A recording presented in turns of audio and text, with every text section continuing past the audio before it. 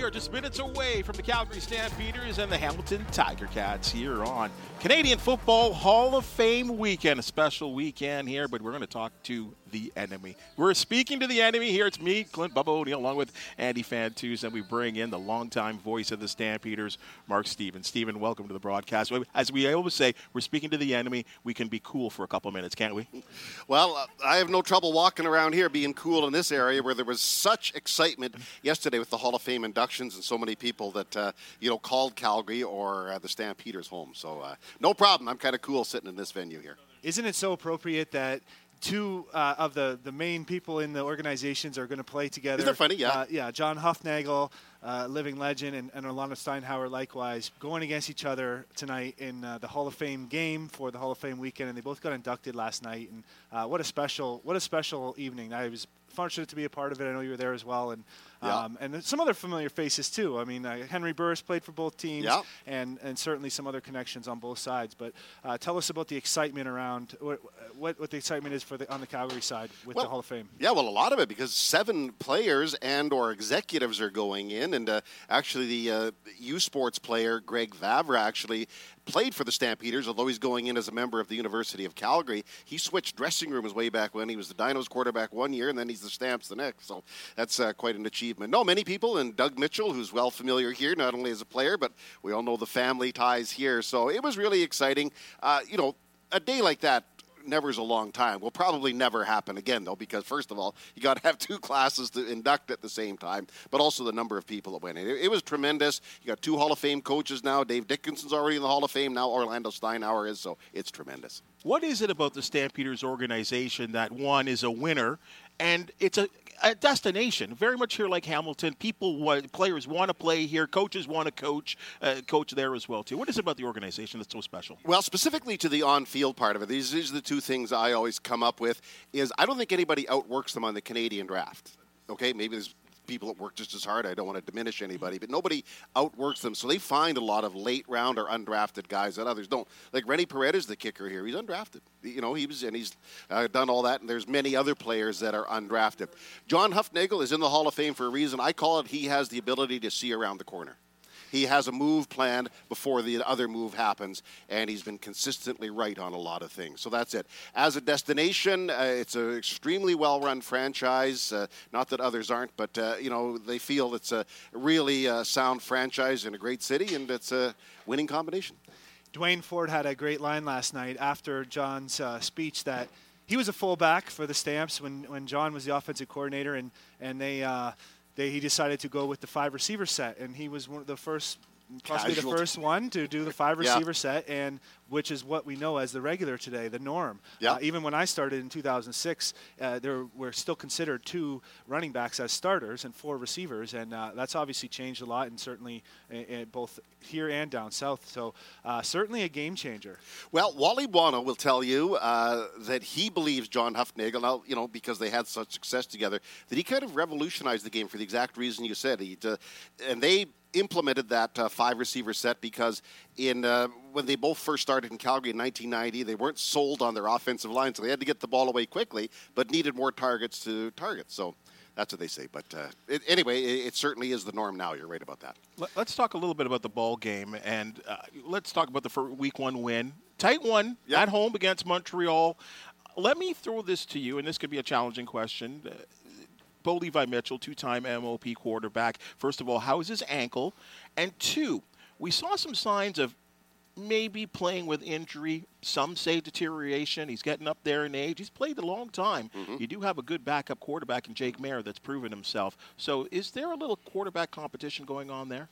Few things there. First, he's in good health. The bonus is the Stampeders had the long week. They were the first team to play last week, so that works in their favor. Number 2, is he exactly where he was in 2016? Probably not, just because of what you said, long time. But I would say this, Jake Maier is a very good quarterback, and he will start in this league someday, somewhere. We'll have to wait for that. But if there was any kind of big deterioration, a game-altering deterioration in Bo Levi Mitchell's game, They got three guys in that room that would pick it up way before any of us did. We had John Huffnagel, Dave Dickinson, and the offensive coordinator, or quarterback coach Mark Mueller, whose granddad coached here for many years. So I would say that Bo is in very good hands, and but he's got to play better. He's not isn't a lifetime guarantee. I could say that. And in fact, last year here, he was yanked. Remember, he didn't finish the game. That's right. And that was sort of the low point for the Stampeders last year. So I remember Dave saying he's got to play better. It's not a lifetime guarantee, right, but he gets a long leash. And so long-winded answer, there's not a quarterback controversy today. Fair enough. We got two teams that I think pride themselves on their defense, and especially looking at these linebacker cores, both tops in the league. You got to say, big fan of Jameer Thurman. How good has he been in his growth in Calgary over the past few seasons? Well, tremendous. He's a guy that really fit right in, and he just loves it there, and they love him. I know there was a lot of angst out there about Darnell Sankey, who was the league tackling leader last year, getting away. There's a bunch of reasons, and a lot of them financial, of course, but one of the other reasons is they knew Jameer, who played on the outside last year, could move into the middle, and he's done so very effectively right now. He's tremendous. Judge came over from Toronto. That was their big off-season move. Toronto wasn't going to sign him. Calgary wasn't going to be able to sign Royce Metchie, so they just flipped them. As for the rest of the secondary, though, there are a lot of guys there today who are either playing their first game or their first game at that position. They've been really hard hit with injuries in the secondary, so that could be a deciding factor.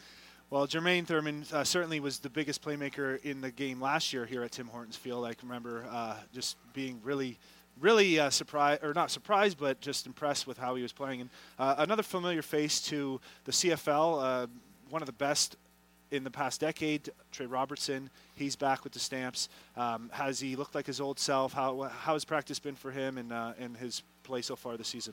Really good. He did a lot of work in the offseason. There's a little different body type and size to be a CFL corner versus an NFL corner. So he had to readjust his body a little bit, and he did that. But he's fine. I mean, the Stampeders began the 2022 offseason basically at the end of 21 when he came back, Robertson, and Reggie Begelton as well. So those two guys played the last couple of games. So they've really stood out. But Robertson's really good. How many guys are going to test him there? I don't know, but he's a tremendous player for sure. Taking a little heat off the quarterback, and we've been talking some offense, defense here on the Ticats Audio Network here with, and I should say this as well, too, the class of 1983.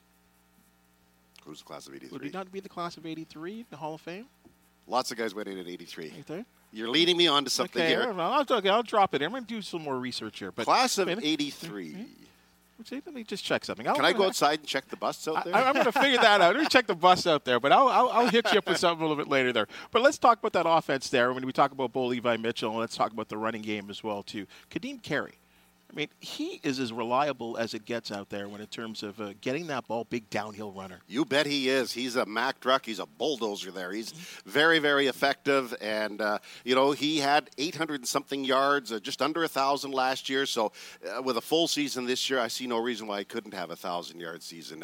Great upbeat persona, tremendous guy in the dressing room. So I'm with you. He's going to be a real factor for the Calgary Stampeders. Mark, in your opinion, what do you think is the matchup or matchups that will really end up deciding this game? The Ticat receivers have some good ones for sure against the wildly inexperienced and out-of-position Calgary Stampeders secondary. As I say, you look on the list, they've got multiple players that are on the sidelines. I think it's 6 that are either from the defensive backfield only, either on the 1 or the 6-game injury list. In fact, we were here yesterday kidding at the Hall of Fame reception, and I said to Fred Chillis, who is now about 55 years old and about 330 pounds, said, Fred, if you want to play and you can get back into being a DB, I think there's a uniform for you. He said, yeah, I don't know. So, but that's where they are. So that'll be the key to me. I mean, Hamilton does have some very good receivers. Addison's very good, and I certainly like White. He had a big game. That's P. White. Had a big game last year against the Stampeders. So that, to me, will be the deciding matchup. Can Calgary handle an experienced quarterback like Dane Evans? Can Calgary handle their receivers? Because, as I say, the secondary and linebacking core has been really turned on its ear. Well, the Hamilton passing game will sure look to improve on last week's performance, but there could be some factors that don't help with the weather here. It's pretty windy out there. Like last night was crazy, and so we'll see how it is when come kickoff in a few minutes here. But should be a good one.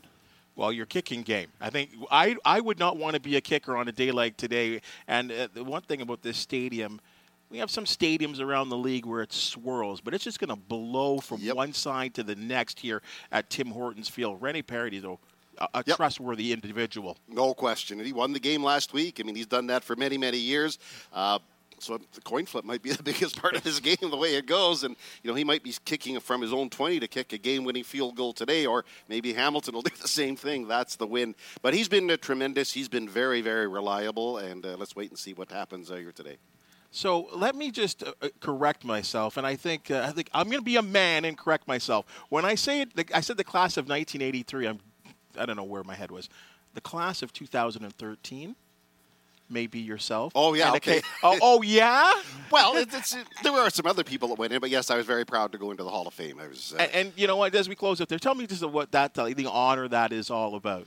Well, it's very exciting because, first of all, I grew up as a Stampeder fan wanting to do something. I thought the biggest calling knowing to man as a 9-year-old was to listen to the games on the radio, and here I am all those years later doing them. So just very exciting, and it was a great honor. We're actually inducted in Regina, so I really enjoyed it.